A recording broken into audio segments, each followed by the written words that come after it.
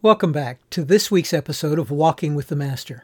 My name is Ken Winter, and this week's episode is entitled, Are We Known for Who Our God Is? In his letters to the churches in Galatia and Philippi, Paul wrote that he was crucified with Christ. I myself no longer live, but Christ lives in me. For me to live is Christ. Paul's identity was in Christ, and he was writing the churches to remind them that as followers of Jesus, their identity was to be in him as well. The same is true for us, or at least it's supposed to be. But is it? Or are we better known for what sports team we follow, what political party we are a part of, what school we are an alumni of, or what social issue we champion?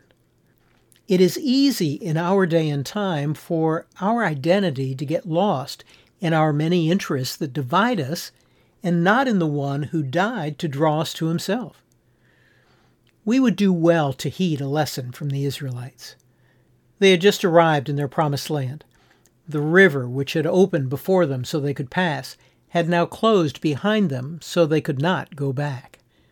And for the Amorites and the Canaanites, the river which they had trusted to provide added protection from the advancing Israelites no longer separated them. The Israelites were now camped at Gilgal, along the west bank of the Jordan. I would imagine that it was quite an impressive sight. One day, no one was there. And then on the next, 2 million people and their livestock were covering the area with their campsites. The population of Metro Richmond, where I live, is approximately 1.3 million people. So I am trying to imagine what it would be like to see 1.5 times that number of people suddenly appear from one day to the next. And imagine that you were a Canaanite living nearby when these 2 million people showed up in your backyard. Imagine the environmental and economic impact. But was it their sheer number alone that caused the Amorites and Canaanites to be paralyzed with fear? Or was it their fighting force of 600,000 plus men? No. We read the real reason in Joshua 2. We are all afraid of you. Everyone in the land is living in terror, for we have heard how the Lord made a dry path for you through the Red Sea when you left Egypt. And we know what you did to Sihon and Og, the 2 Amorite kings east of the Jordan River, whose people you completely destroyed. No wonder our hearts have melted in fear. No one has the courage to fight after hearing such things. For the Lord your God is the supreme God of the heavens above and the earth below. The people were not best known for who they were or what they had done. They were known for the God who went before them, the supreme God of the heavens above and the earth below. And the supreme God of the heavens and earth was not, and is not, only sovereign over the actions of men. He was and is sovereign over the acts of nature and the entire created realm. What defense are earthly weapons or walls of stone against such a God? He is supreme over the gods of the Amorites and the Canaanites. He is supreme over all. There is none like him. And they were paralyzed with fear. If only instead of turning from him in fear, their hearts had turned toward him in repentance. Almost 1,500 years later, and less than 30 miles from that very spot, a group of Jewish leaders looked upon 2 Galilean fishermen in a similar way. The members of the council were amazed when they saw the boldness of Peter and John, for they could see that they were ordinary men with no special training in the Scriptures.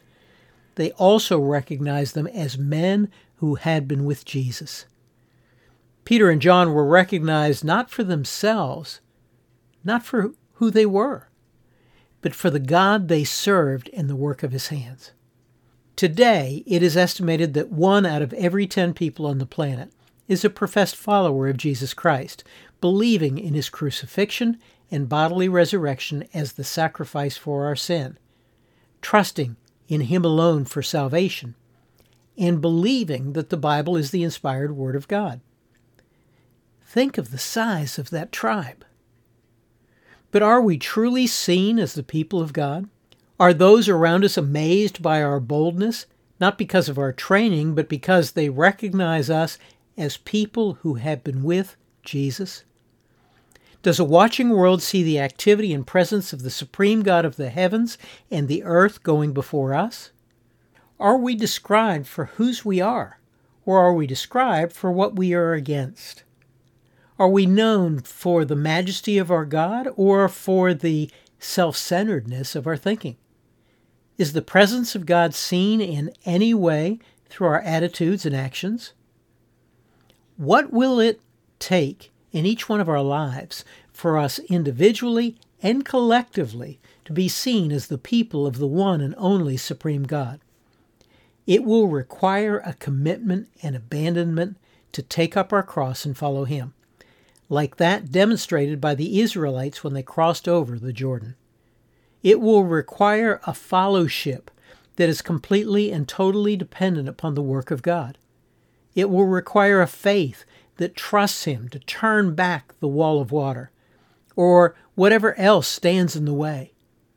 It will require a confidence in His ability and power to lead us and sustain us so that the waters will not crash down upon us. It will require a surrender that is all about Him and not about me. It will require Him to increase and me to decrease. It will require for me to be okay with Him making a way and then closing it so I cannot turn back. God led the Israelites from Egypt through the wilderness into the promised land so that His name might be made known among the nations. He has led us, as His children, through our own wilderness experiences and into our promised land for the same purpose. So the question remains, are we known for who we are or for who our God is? Are we known for being followers of Christ through whom He is at work in might and in power, and our lives have become the canvas upon which He is seen? As I think about the Israelites crossing the Jordan, a song keeps playing over and over in my mind. I have decided to follow Jesus. I have decided to follow Jesus. I have decided to follow Jesus. No turning back.